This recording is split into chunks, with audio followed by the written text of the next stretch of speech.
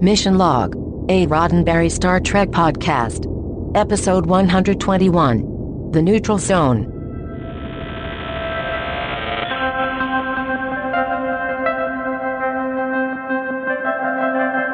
Welcome into another episode of Mission Log, a Roddenberry Star Trek podcast. I'm John Champion. And I'm Ken Ray. And we are back. Internet media has gotten too soft. Look what's happened since we've been away. The expansion of shows about people who think they can dance and videos of animals failing at being animals and wearing clothing. Beware, producers of substandard topical discussion programs. We are back. You are kind of scary, man. Dude, you gotta take a hard line. Each week on Mission Log, we take a deep look at every single episode of Star Trek ever from the beginning, and we mine it to its core to find out the morals, meanings, messages, ethics, and philosophies buried within. This week, we're talking about The Neutral Zone. Ken, it's the final episode of Season 1 of The Next Generation. That is so crazy to me. That is insane. That we'd never get here. I can't believe we're already here. Are you kidding me? It's amazing to me that this seems to have gone much faster than the first season of Star Trek, the original series that we did. Oh, really? It did to me, yeah. I felt like this just like flew by. Mm-hmm. And of course it made, never mind. I was going to make a season 3 of the original series joke, but I think we all know how painful that was. There's no need to go back into it. So I guess my guess would be coming to the end of season 1, and this is like a pretty full episode as far as like randomness is concerned. Mm-hmm. There must be a ton of trivia here. Ken, boy, this is a tough task this week working on trivia, because there's a few things happening here that we have to talk about. The most important thing is that there was a writer's strike in effect right up until and during the period that this episode was produced. So there's actually too much to cover in our little segment that we do for trivia. And I have a ton of notes, but I'm going to try to put the major pieces together here for you so we're all on the same page. Now, there are a lot of people who get credit for what turned into this episode. Mona Clay and Deborah McIntyre, they get a writer's credit primarily for that Cryonic storyline. This was actually a piece of fan fiction. We talked about the whole blind submission process, Star Trek. So this is a story that got submitted, and it was like, well, okay, we've got this. We can work with it. Now, there are pieces of that. I'm sorry, let's just stop really quickly right there. So because you hear that it's like a piece of fan fiction, you think, wow, a piece of fan fiction that rose to the top.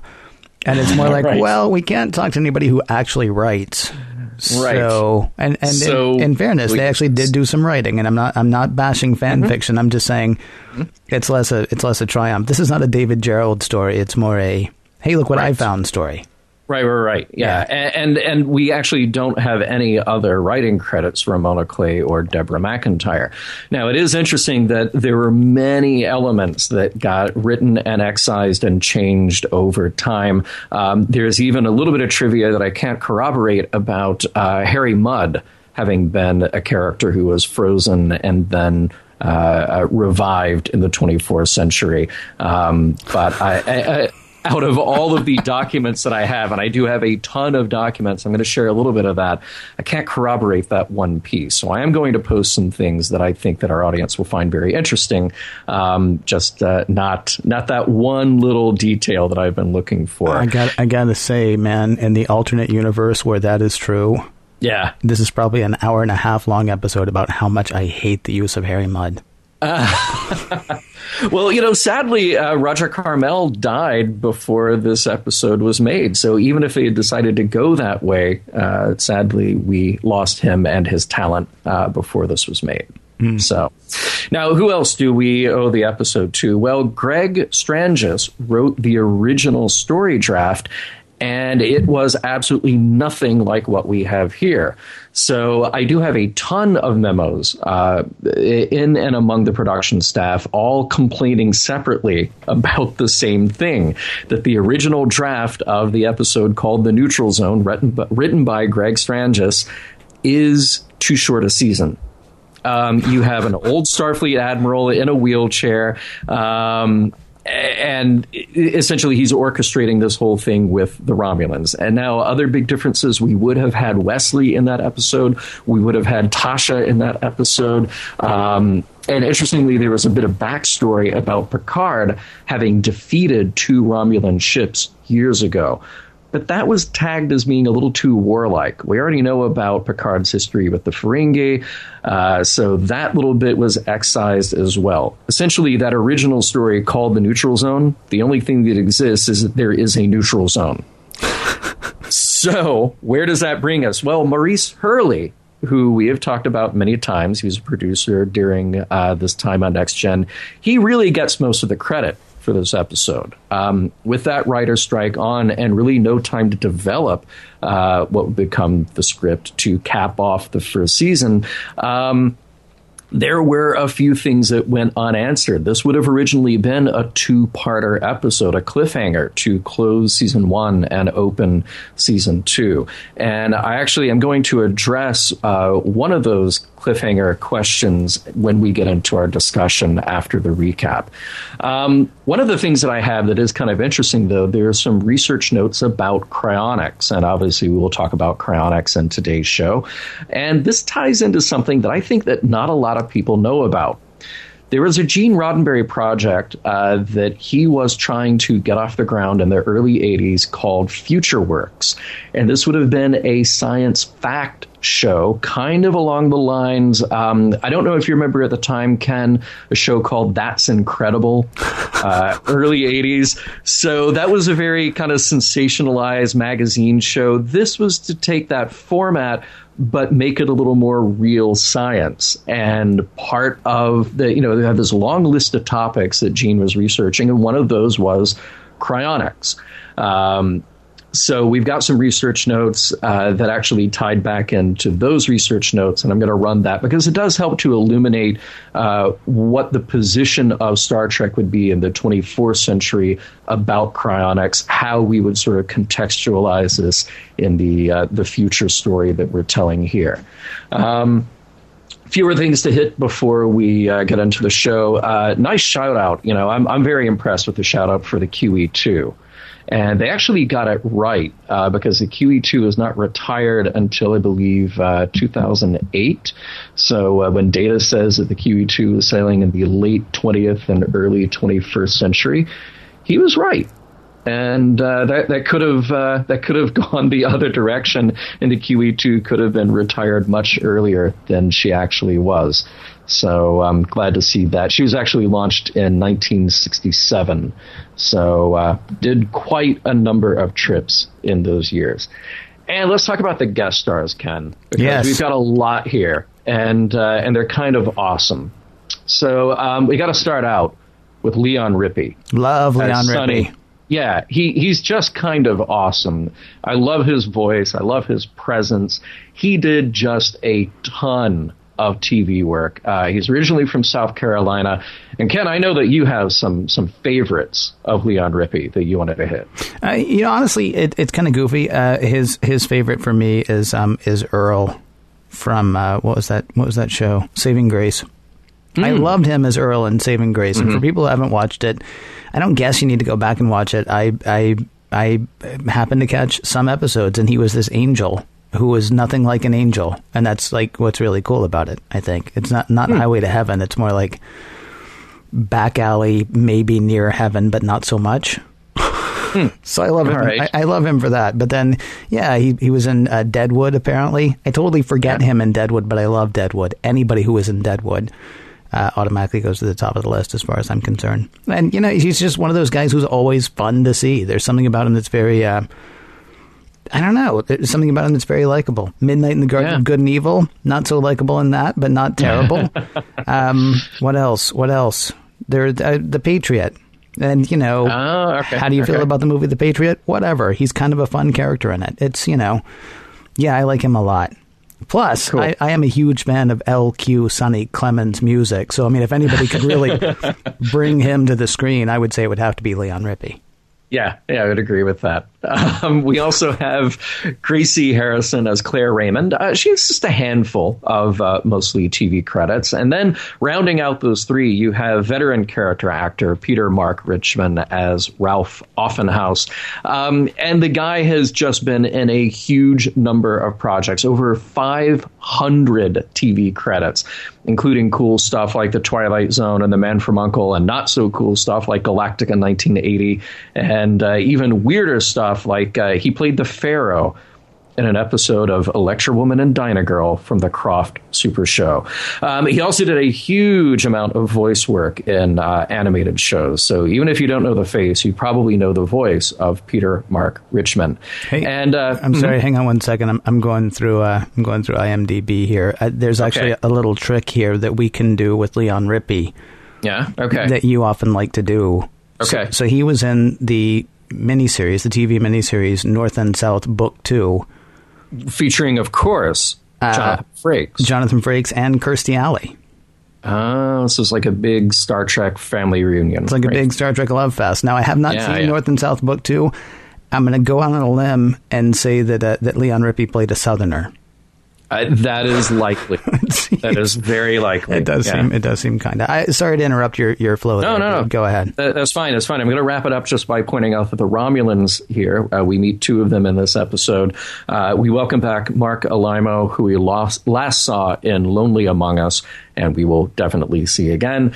And Anthony James, who racked up a really impressive number of TV credits before largely quitting in the early 90s to become an artist. And his last credit actually is the movie Unforgiven.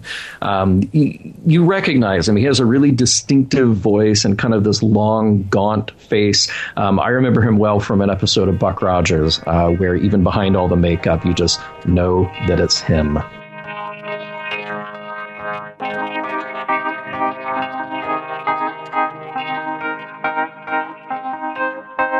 What do a financier, a homemaker, a musician, and a popsicle have in common? Let's find out.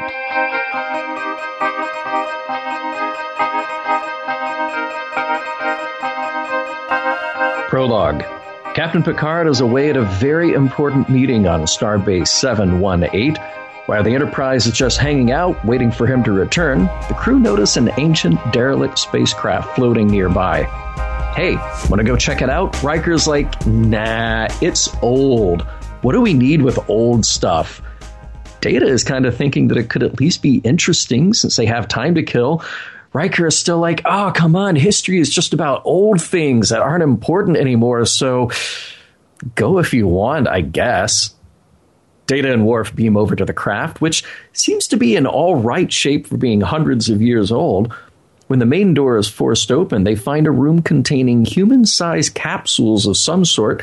Inside 2 of those capsules are human remains, but in 3 of those capsules, there are actual frozen humans. Act 1. Data has an idea. Frozen people on the derelict spacecraft are in danger since that ship's systems aren't working too well. With permission, Data beams those 3 along with himself and Worf back to the Enterprise. Want to know who else is coming back to the Enterprise? Captain Picard. And he is in no mood to do anything other than look very serious and give orders. He tells Geordi to lay in a new course and step on it. Looking at the map, Geordi realizes the new coordinates will take them right into the neutral zone. Yep.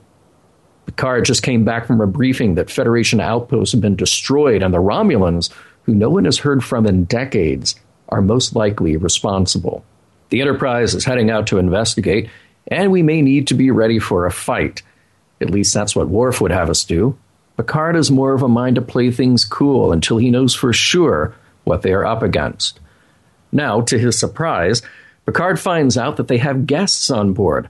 Dr. Crusher has been successful in thawing out the 3 people recovered from the derelict craft. One of the 3, a woman, regains consciousness only long enough to faint as soon as she sees Worf. Act 2. Time to meet the guests. Claire Raymond, a homemaker, Ralph Offenhouse, a businessman, and L.Q. Sonny Clemens, a mystery. He might have had something to do with music.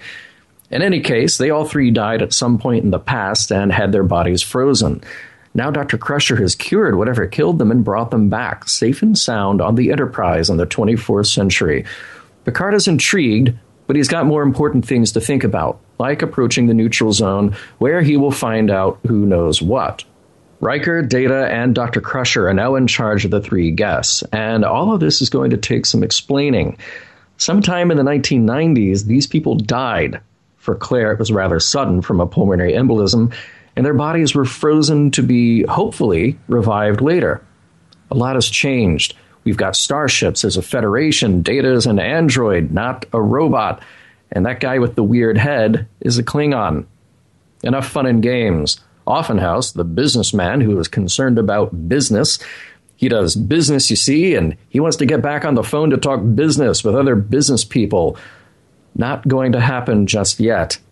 Meanwhile, Deanna is trying to explain the sketchy details of Romulan psychology to Picard. They can be extremely violent, but they will not make the first move. They're waiting for you to strike first. Sonny Clemens is adjusting to the 24th century life. Taking a page out of the mission log playbook, first thing he does when introduced to a replicator is order up a martini. Sonny is taking a liking to Data, but Offenhouse is getting restless. He wants to see the captain. Act 3. In his ready room, Picard confers with his staff about the neutral zone. They assume that the 9 bases there have all been destroyed by Romulans. Therefore, they assume that the Romulans are at the very least looking for information on how the Federation has advanced in the decades since their last encounter. The command staff agree. They may need to be ready for a fight.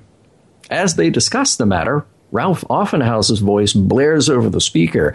He wants to see Picard right now. Before Offenhouse can spit out a few more complaints, Picard comes strolling into the room where the 3 20th century guests are hanging out.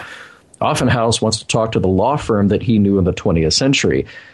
Picard tries to set him straight, though. The world has changed. There is probably no more law firm, and the 24th century is not obsessed with money and power. Picard is going to help, though. He sends Deanna Troi, who addresses Claire. She's sad because she knows that everyone she loved from the 20th century is gone, especially her 2 boys. One way Deanna can help is to look up family history for Claire on the ship computer. It works. 10 generations of her family flash by on the screen. Down in sickbay, Sonny is trying to convince Dr. Crusher that he needs some medication to help him through the day. Purely unnecessary, the doctor says. He shuffles off to find Data. All he wants is a chance to socialize, maybe play a guitar. The party will have to wait, though. Picard calls Data as they are approaching the neutral zone. Act 4. Arriving at the neutral zone, there is a whole lot of nothing, as in the outpost they hope to find is just gone. They have no idea how it could have happened, but it doesn't seem to be from a conventional attack. In their quarters, Offenhouse is getting all worked up again. He tells the others that he's going to find out what's going on, even though Sonny tells him there's nothing he can do about it. He doesn't care. Even with the ship going to yellow alert, Offenhouse makes his way to the bridge just as things are getting tense. In the place where another outpost should be, there is again nothing. Worf and Geordi are both reading disturbances that could be a Romulan ship getting ready to decloak. But Picard does not want to assume an offensive posture. He won't arm torpedoes. He won't charge at the phasers. He knows that if there are Romulans, they will be looking for a sign that the Enterprise is ready to fight. In a moment, the Romulan ship reveals itself, a huge, green, new and improved warship, and Offenhouse can't contain himself. Act 5. Everyone is trying to take in the moment. No one expected to see the Romulans again, and curiosity is countered with Worf's rather blatant offense. They don't like humans or Klingons, and he is ready to fight them. Picard tells Worf to put a proverbial sock in it. He wants to open hailing frequencies to find out what's going on. On screen with the Romulans now, things get more interesting. The Romulans, too, have lost a handful of outposts. Offenhouse makes an outburst and calls their bluff. They have no idea either who could have cut such a wide path of destruction. But we know now that it wasn't the Federation, and it wasn't the Romulans. Picard proposes something a bit unorthodox. Wait for it. Cooperation. Or if you're from the planet Snoo, you may know it as Shirley. The Federation will share any information about this new threat with the Romulans, and the Romulans will do the same. Only they want to leave Picard with some unnecessary verbal intimidation, just to make sure the Federation knows who's boss. We get to breathe a little sigh of relief. Tension is still high, but we avoided any shooting. Deanna is still helping Claire. She's located a distant descendant living near Indianapolis.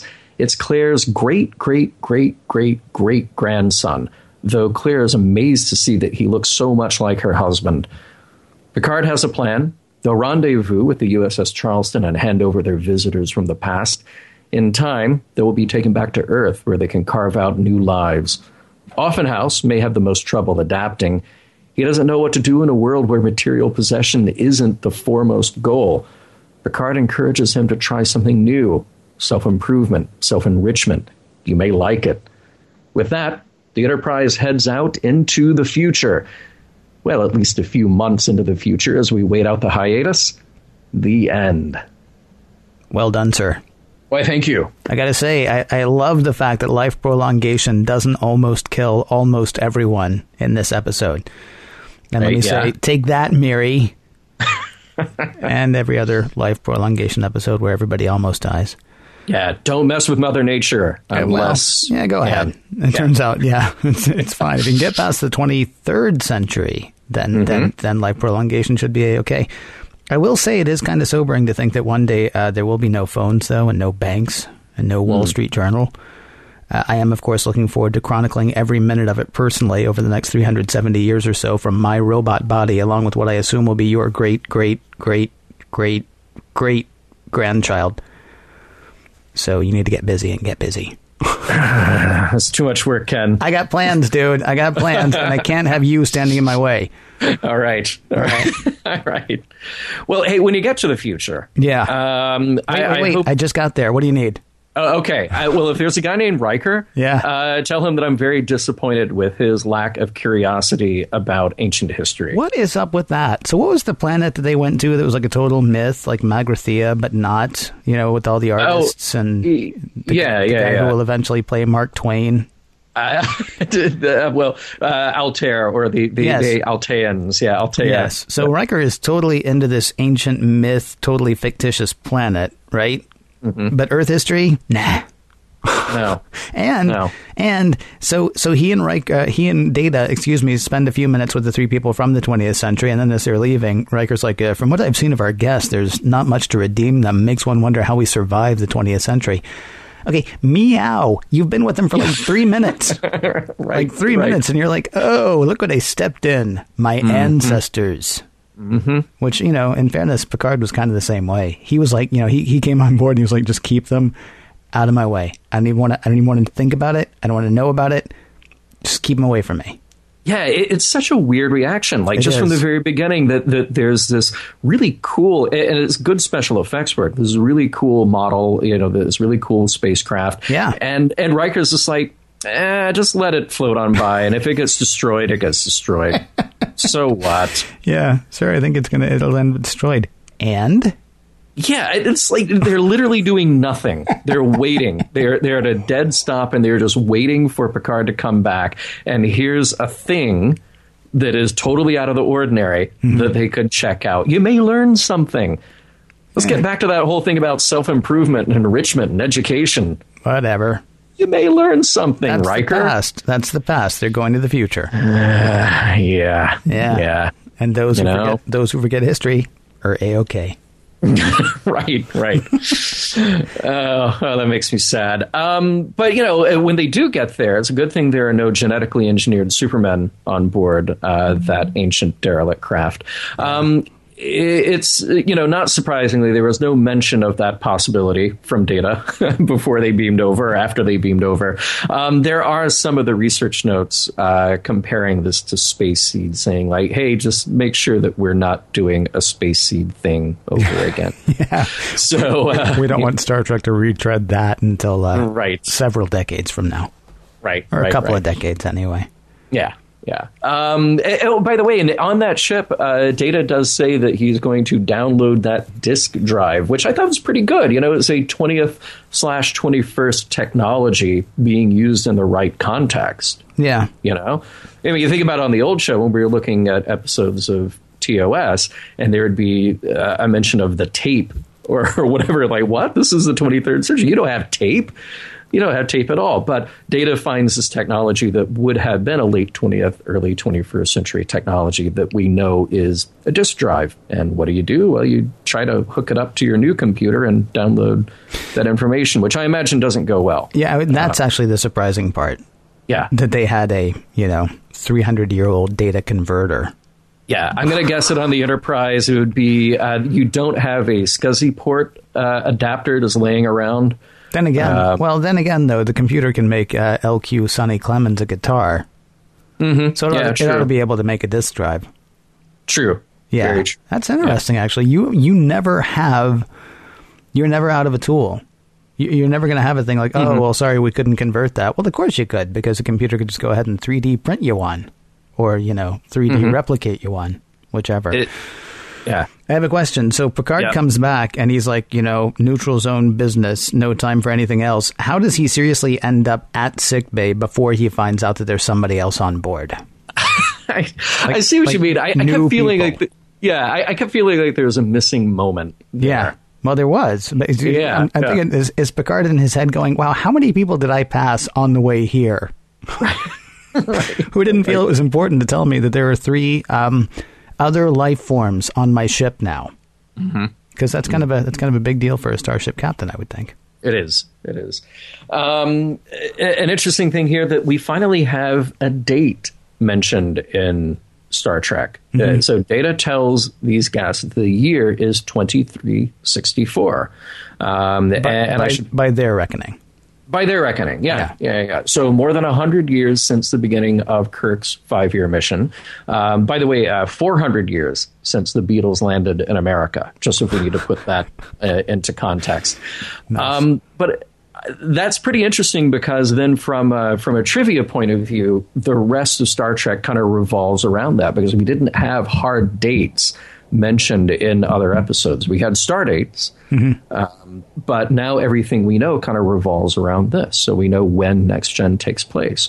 We did have Data mention that he was in the class of 78, but we might have to chalk that up as being apocrypha or a mistake because class 78 would have been, well, nearly 100 years before he's on the Enterprise. And we know that he's only been in Starfleet for 20-something years, like 26, exactly. Right? So he graduated, but maybe he didn't finish his dissertation.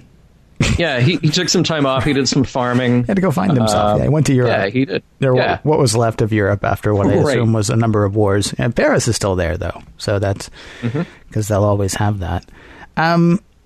I will say it's disappointing. I know I sound like I have a bit of a crush on LQ Sonny Clemens, and it's mostly it's mostly because I grew up listening to his albums. I mean, his music will always speak to my core.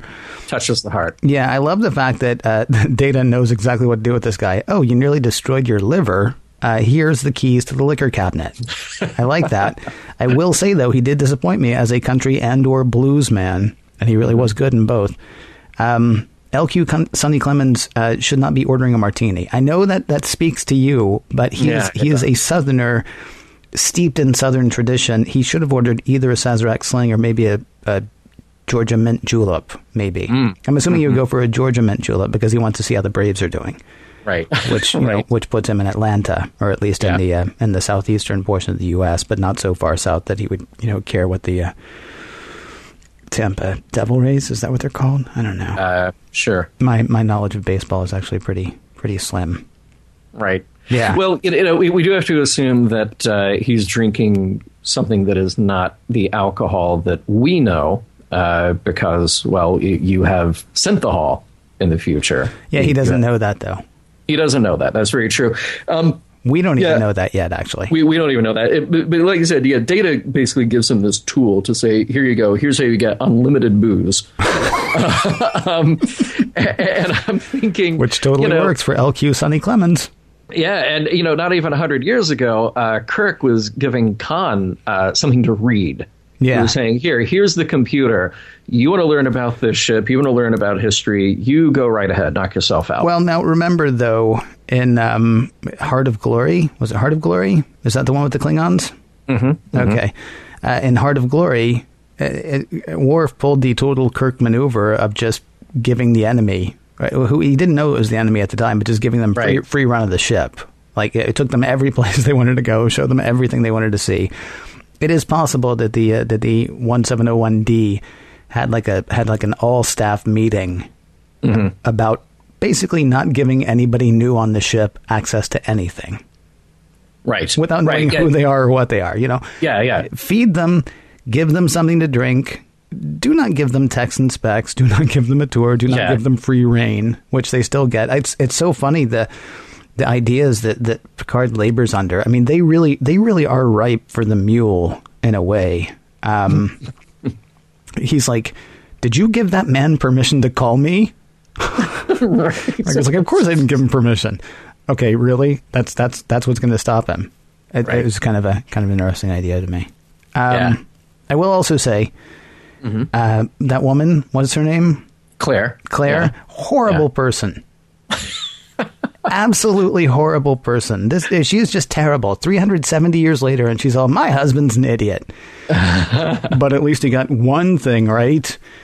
I'm glad he's dead. I mean, she's just terrible. She's just a horrible, horrible person.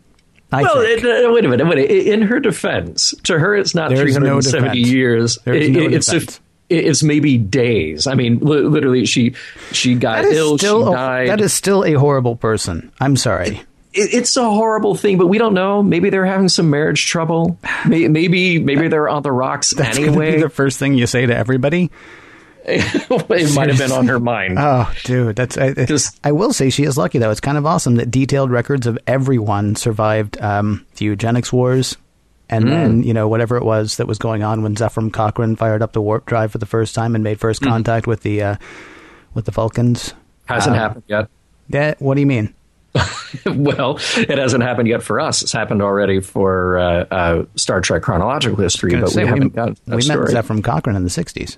We did, but we didn't know about first contact with the Vulcans. But it's already happened. Yeah, okay.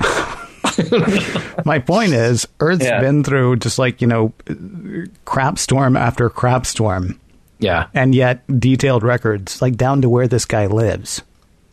Well, again, it's like we talked about before in the show. It's Facebook, man. We don't have to rely on government records surviving for hundreds of years. Yeah. We know that everything that we do, everything we touch, everything that we eat is being stored in multiple copies and networked to everybody else. Okay, so forgive me, because I am going to jump the timeline as far as production goes. Are you telling me Alfre Woodard and James Cromwell are stopping to tweet and Facebook their locations while they're being destroyed by the Eastern Alliance or whatever that's called, while they're being bombed? Absolutely. OMG, being bombed by whoever the heck that is. Yeah, FML. SMH.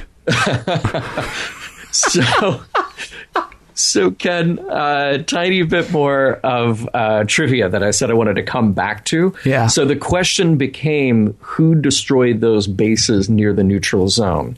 And if Maurice Hurley had been able to write the two-parter that he originally wanted to write, it would have been, I don't know, like a collective, like an insect-like, fearsome alien, maybe with like a hive mind kind of thing. And but there was no more time to develop that enemy. These aren't those zombie ants you were talking about in last week's episode, are they? No, but those things are creepy as hell. No, they are. So, absolutely. Yeah. But I would make that my enemy if I were writing a sci-fi series today. Yeah. Well, that alien entity that we didn't get developed for this particular episode, maybe we'll get to see it sometime down the road. It's interesting that you say that, because my money was going to be on the crystalline entity. It's not dead yet. No, right. Yeah, as far as we know. And I say yet as if it's ever going to be killed. Right. Whoops. So one thing that I found interesting, actually, because you're talking about enemies that we didn't see, we're kind of giving the Ferengi their walking papers as the bad guys in this episode, aren't we? I mean, they're still going to be around, but they're not going to be the big bad that they had apparently been planned to be when this first started. Right. Yeah. Well, and that is a very specific thing, though, because and I go back to the research notes on this episode. So here's the thing: I felt like the ending with the Romulans was a little hokey, though. We're back, just a little too leading. Well, if you say it that way, it's hokey. He didn't say we're back. He said, "Brr." Yeah, well, still. But here's the interesting thing, though, that there was resistance to the idea of this being Romulans because Gene himself had decreed that there would be no Klingon, no Romulan, no Vulcan stories in this new series. Really? So had we introduced a new species, it would have been more about them rather than about actually meeting the Romulans and having an interaction with them. So, yeah, part of that then just sort of got the go-ahead to say, okay, well, the Ferengi, we're sort of drawing a line now to say that the Ferengi are not necessarily the fearsome primary bad guys that we will face in this series. And we kind of got to loosen up on that restriction a little bit and reintroduce the Romulans. But in a parallel Star Trek universe, that would not have been the case. That's the one with Harcourt Fenton Mudd at the center of this episode. Maybe. I gotta say, there's one thing that I'm kind of disappointed. Maybe they actually should invite the Romulans to the party that LQ, Sonny Clemens, and Lieutenant Commander Data are planning. Because they talk about it. Sonny's like, why does that not make me feel good? And Data's like, I have no idea. He's like, but we're not going to invite these Romulans to the party. And Data's like, yeah, no, that wouldn't be appropriate. Hang on, because I saw Star Trek V, and I assume, Sonny Clemens didn't die or didn't get frozen until like somewhere around 94, maybe. So he would have had time to see Star Trek V as well. Good. And so he would know that, they invited the Klingons to come have drinks on the Enterprise, and everything was awesome. Until Star Trek VI. What? For a little while, it was great. I think they should have invited the Romulans to the party, and maybe we could have headed off years of war and conflict.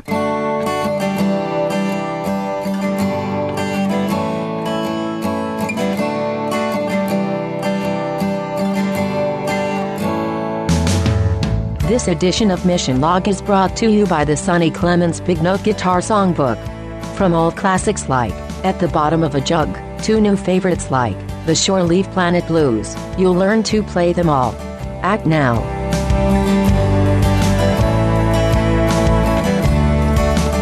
So a lot of people don't remember this, but late in the 24th century, after he returned to Earth, LQ Sonny Clemens recorded what is quite possibly one of the best comeback albums ever, Too Afraid to Live, Too Scared to Die, which was inspired, of course, by a conversation between Dr. Crusher and Captain Picard.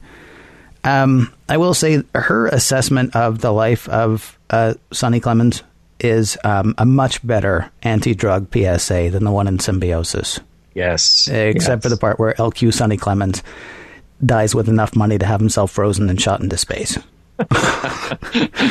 Now, the wise philosopher Bill Hicks once said, if you hate drugs, if you're an anti-drug person, go home, get all of your records, tapes, and CDs, because he died in the 90s, far too early for such a brilliant comedian.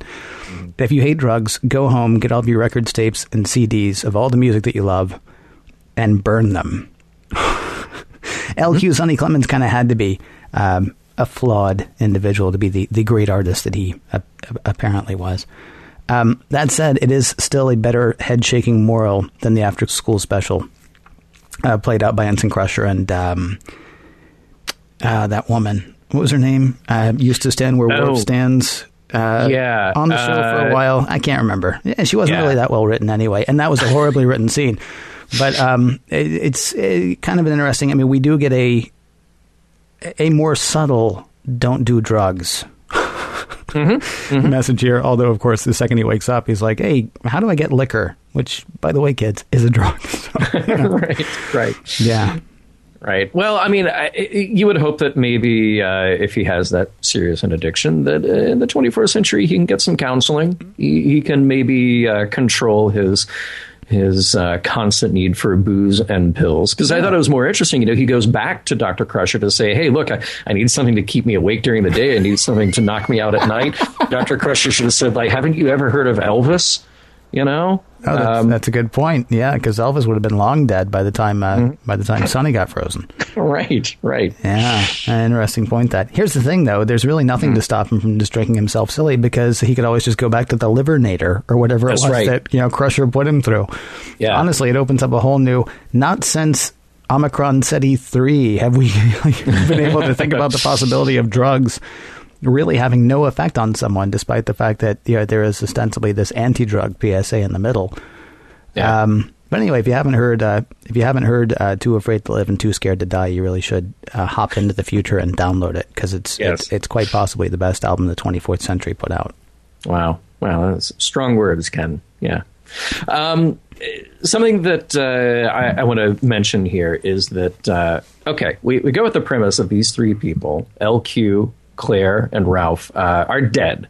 They are most definitely dead by the time you find them. They were dead when they got frozen.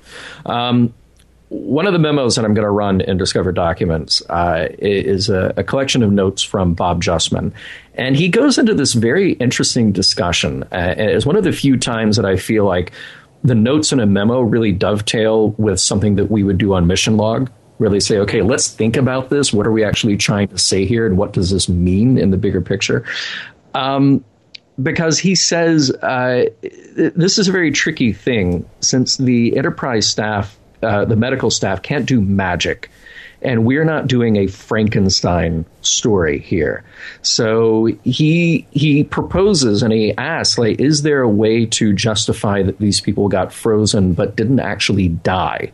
Because death is a permanent thing. Death is death, and if you're dead, and you don't come back. And we don't want to put Dr. Crusher in the position, or anybody from this world in the position of just being able to raise the dead. Mm-hmm. So he kind of struggled with that. I thought it was interesting also in looking at the whole idea of cryonics. My understanding of cryonics is that the theory is that you do a couple of things. You start the process of cooling down the body as death is occurring. The premise being that death isn't a binary proposition. Rather, there is a process to dying in which components of the body shut down and decay, and in what order. And also people who are proponents of cryonics say that, well, we're not actually freezing the body, but rather storing it at very low temperature, because if you actually froze the body and the water in the body formed ice crystals, you destroy every cell in that body. But to me, still what's interesting here is that, cryonics is a business built on fear and hope. There is no evidence today that dead, frozen, or extremely low temperature bodies can or will be brought back to life. And there is very strong evidence that the damage done just by attempting that is irreversible. So, Picard, even at one point in this, he says that they were already dead. What more could have happened to them?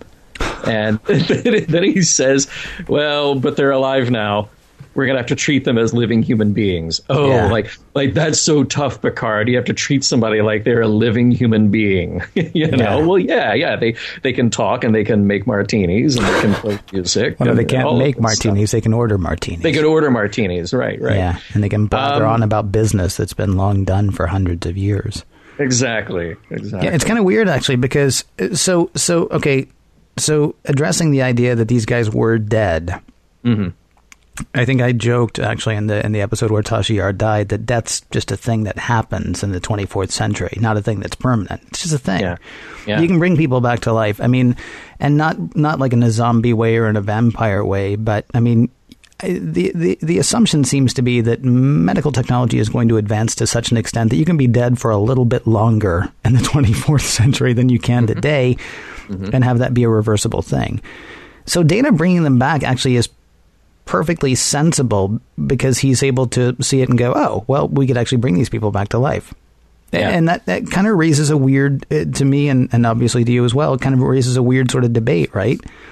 So, Picard seems to indicate that had they not brought them back and had Dr. Crusher not revived them, they could have treated them as dead people, even if it's obvious to the trained eye, or even the moderately trained eye, like Data would have, that they can be brought back to life.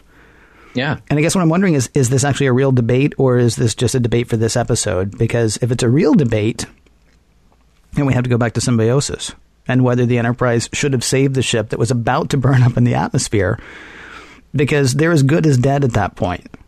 They're about to die. Yeah. Now, or is the difference that they can actually, that they're calling for help?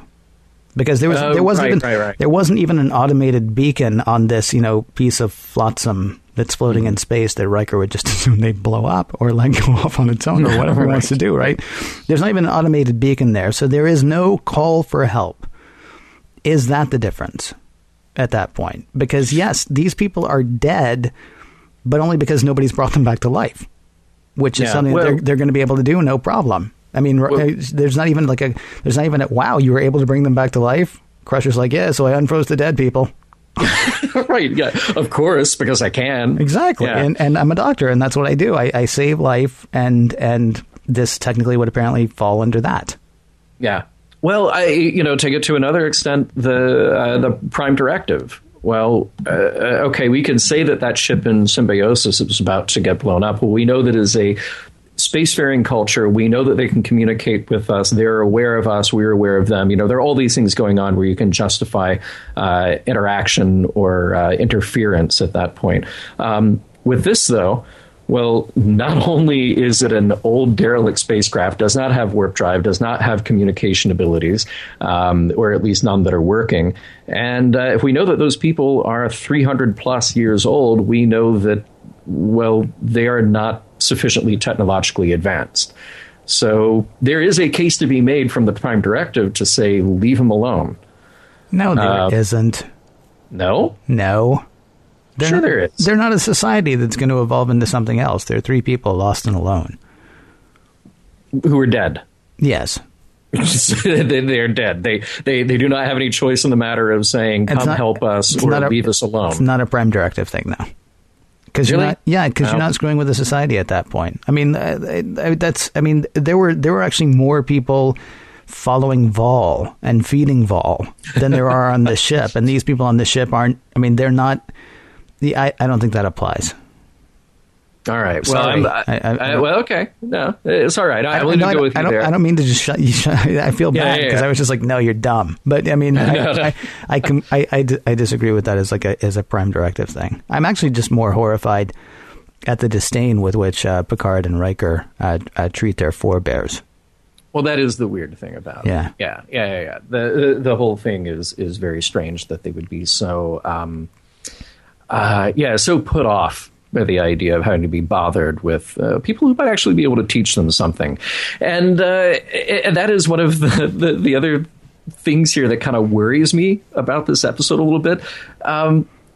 Sonny calls out 24th Century Life for being kind of boring. Mm-hmm.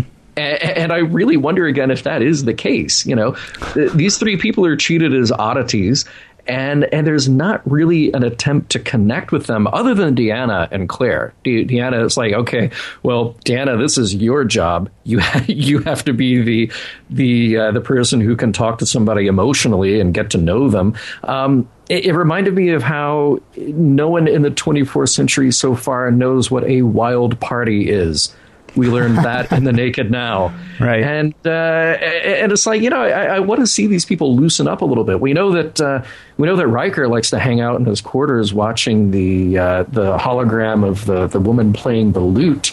So why wouldn't he enjoy a concert by LQ Sonny Clemens? Well, you did get that message, right? I don't remember if it was an email or a Twitter, that the two women playing the lute was actually just the first 30 seconds of something that we would never be able to watch on TV. Right. Did you see that message? Yeah. Thank you, listener who wrote that. Yeah, that does give one. I don't want to say the survival of porn into the 24th century gives one hope, but I mean it does let on that there might be a little bit more than we know or realize. I think I might disagree a tiny bit that there is acknowledgement that everybody's got something going on. In fact, I find, again, Claire, one of the most useless characters of the three. But there is acknowledgement even there. It's like, okay, she is the direct line. Okay, these are our ancestors. And the fact that they sit down and trace that line directly is kind of a neat, subtle message to the people watching. It's like, look, crappy as things are right now, you are what's going to get us here. Right? So that's kind of cool. 10 generations, and they're actually able to trace that line. I disagree that they would be able to, but whatever. Right. LQ Sonny Clemens can just roll with it, man.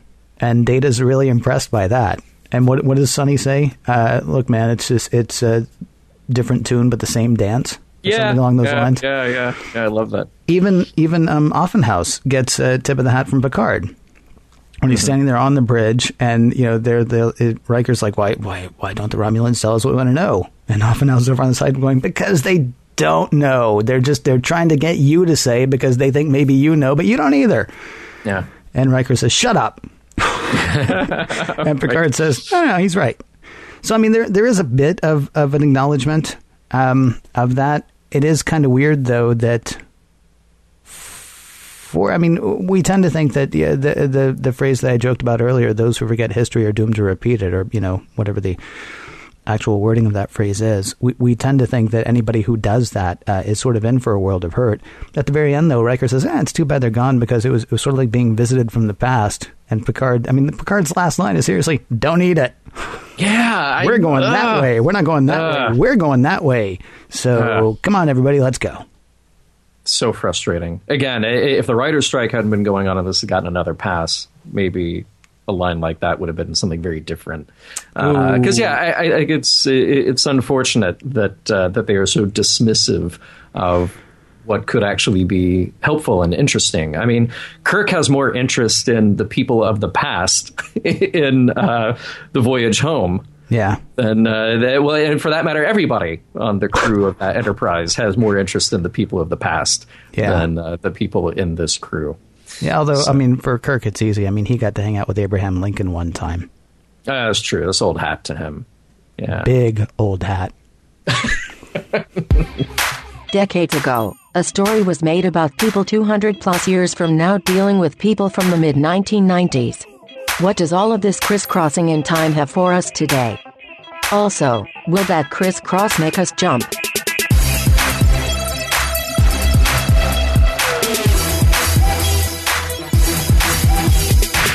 Ken, we got to jump in time here by the estimate of Dr. Crusher, 370 years to compare old humanity to new humanity. And then we get to ask ourselves, in that process, does the episode hold up? Mm-hmm. So I pose it to you. Does the episode, The Neutral Zone, hold up? I will tell you one thing that makes it hold up, and this is going to be a surprising answer based on how we ended the last segment. That way, when Riker says it's like being visited from the past, and Picard says, no, that's the wrong direction. We're going forward. We're going to the future. That actually makes this episode work for me. And it's weird because if you want to look at it as a way to live life, it is important to remember the past. But if you want to look at this as the end of season 1 of Next Gen, this is actually, I feel like this is a really good episode on a few levels. I like the fact that we're going to go ahead and dispense with the Ferengi and go ahead and meet the Romulans again. Yeah, it's a little cheesy the way they say we're back. But more than that, it has been a long time since we have mentioned the Enterprise 1701. It's been a long time since we've mentioned Kirk or anybody that we knew from the original series. It feels to me like this show has found its legs. Now, not every episode is going to be perfect from this point on, but this felt like a strong ending to the first season. This felt to me like I'm not watching this saying, yeah, but it's not this, or yeah, but I missed this part. I'm now after 24 or 25 episodes. Mm-hmm. This is now a Star Trek crew. This is not a retread of an old show. At this point, it feels like it's come into its own. And so in that respect, I feel like this episode actually does hold up quite well. Now, it's not the one you're going to sit somebody down to watch the first time. But watching it the way that we're watching it, yes, I feel like it works great. As far as the messages, I mean, there are a few. I mean, there's the whole, drugs are bad thing. There's the whole don't get hung up on stuff. But we'll probably get to the messages bit in a second. I mean, to me, in that respect, this episode holds up. What about you?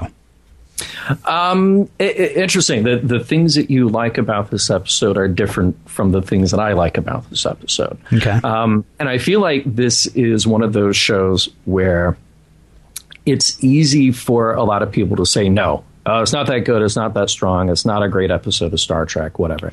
But I disagree. It's not a great episode of Star Trek, I don't think. It's a good episode of Star Trek. But go ahead. I'm sorry. Yeah. Well, I think it's a very good episode, and I think it does hold up. Now, the things that I think are problematic, I think the story with the Romulans is kind of limp. Mm-hmm. We introduced the idea, and I feel like there's a lot of anticipation. And had it been a two-parter, and had we really explored that, then it would have been like, oh, wow, the Romulans are back, without just a Romulan saying we're back. Yeah. Yeah. There's a difference between showing and telling in that respect. And then there's also a lot of kind of moralizing about the three visitors, which is awkward at times. But I still love this episode. And maybe it's simply because of the position that you and I take in running these episodes through the mission log filter. We sit down to watch these shows and look at morals, meanings, messages, ethics, and philosophy, and we really try to find relevance to real life today in the 21st century. Mm-hmm. And this one is all about that. This one is trying to draw very distinct lines between, but also to bridge the 20th century humans and the 24th century humans therein. So that's kind of cool. And the thing that I like about it is that for the audience, there's this little bit of wish fulfillment. The three guests on board are the surrogates for us. And I've talked about in previous episodes or storylines where that happens. Dr. Taylor in Star Trek IV is the surrogate for us, the audience, to experience Star Trek through her eyes. Mm-hmm. And we get to do that again with these people and go, well, what kind of person would I be if I were in that position? And what is it that is so much different and or so much better about the 24th century that maybe that is an ideal to live up to? So particularly from the mission log standpoint, what does this show do? How does it operate? I think it holds up very well, and it's enjoyable, But like I said, there are things that I think hurt it.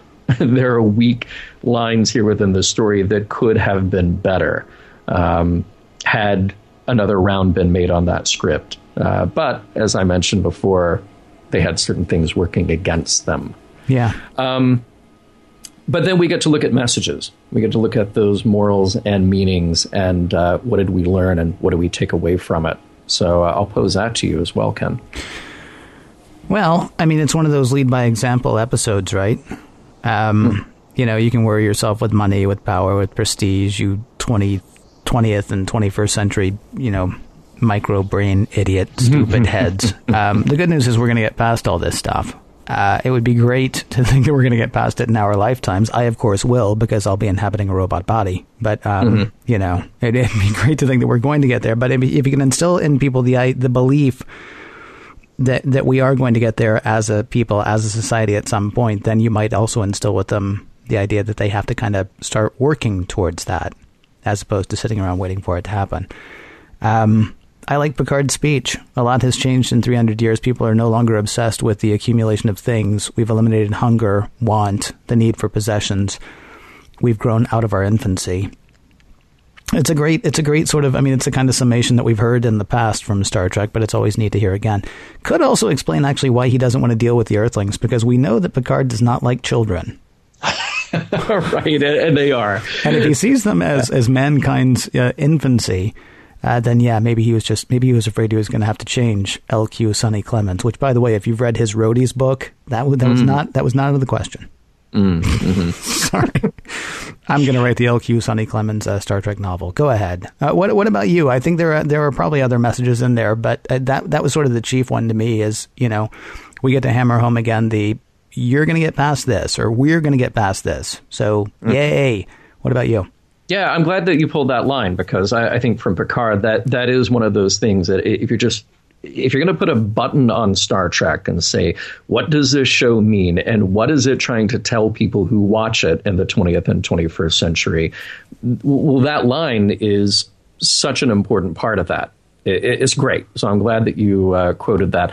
I think the messages that I pulled out here, you can't cheat death. Except that in this you totally can.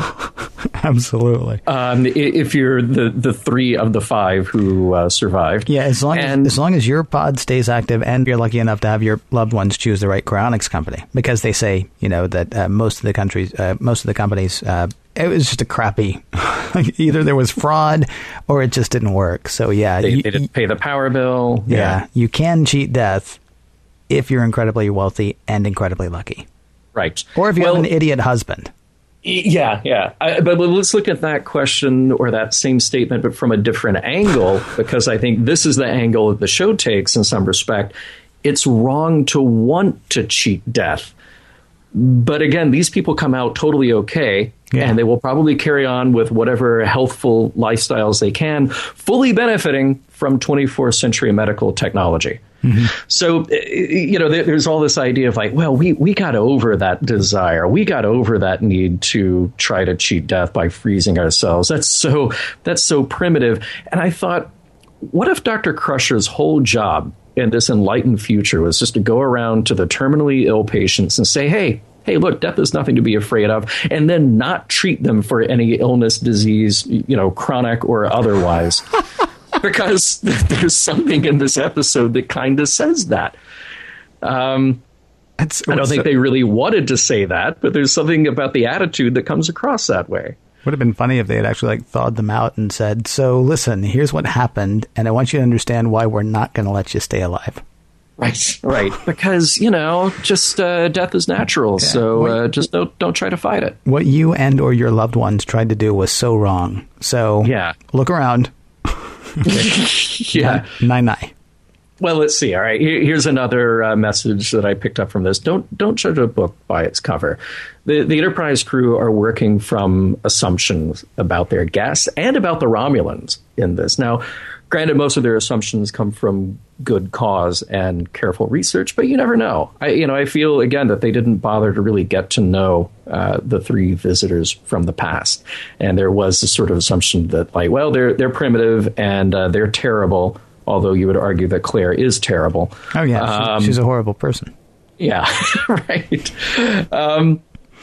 But in all seriousness, I think for all the platitudes in the show about who we are and what we are in the 24th century, there is, again, something at the core of this episode that expresses Star Trek's humanist values.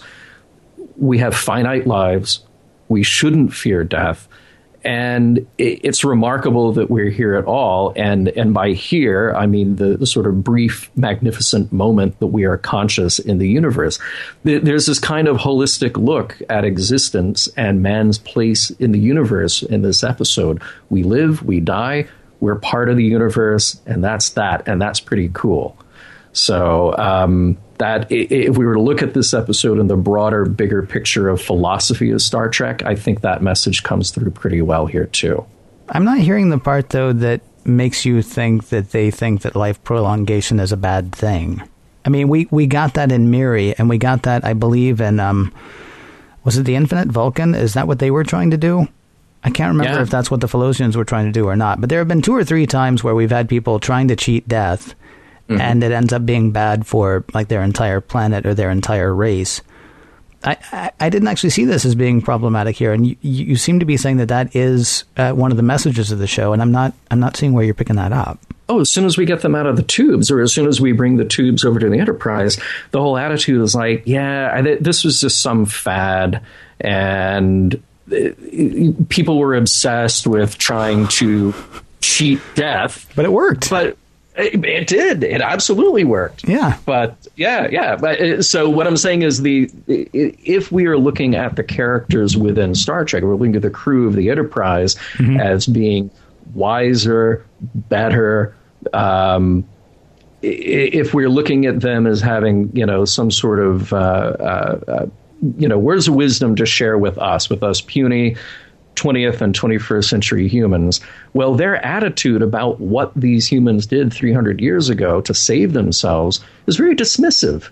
And it's sort of dismissive to me of the whole idea that they would try to prolong their lives and try to cheat death.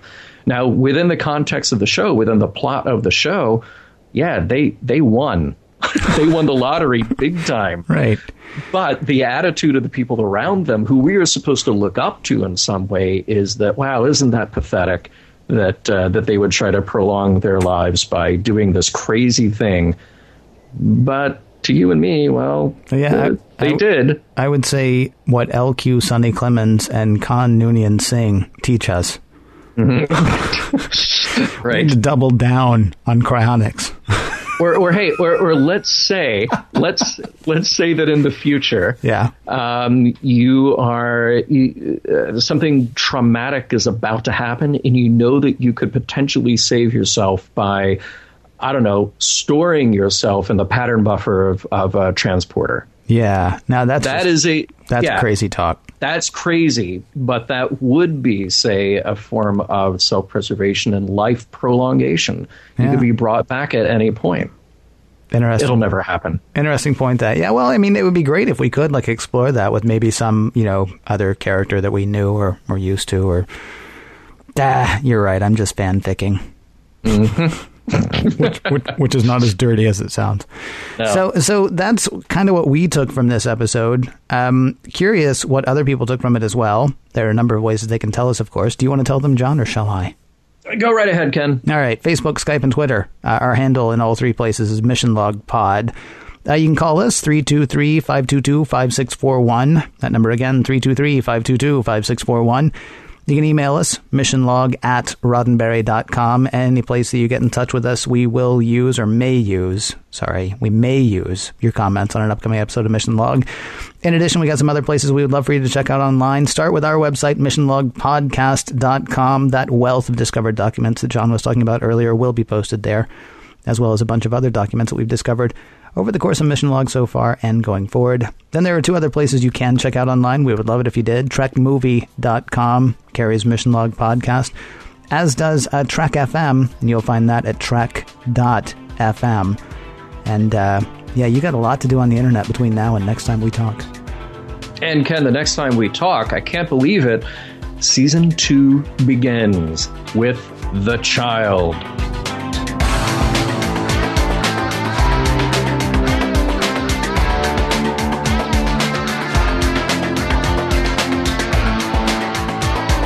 Some of the music for Mission Log provided by Warp 11, online at warp11.com, and from the album Messages by Key Theory, free to download at kitheory.com.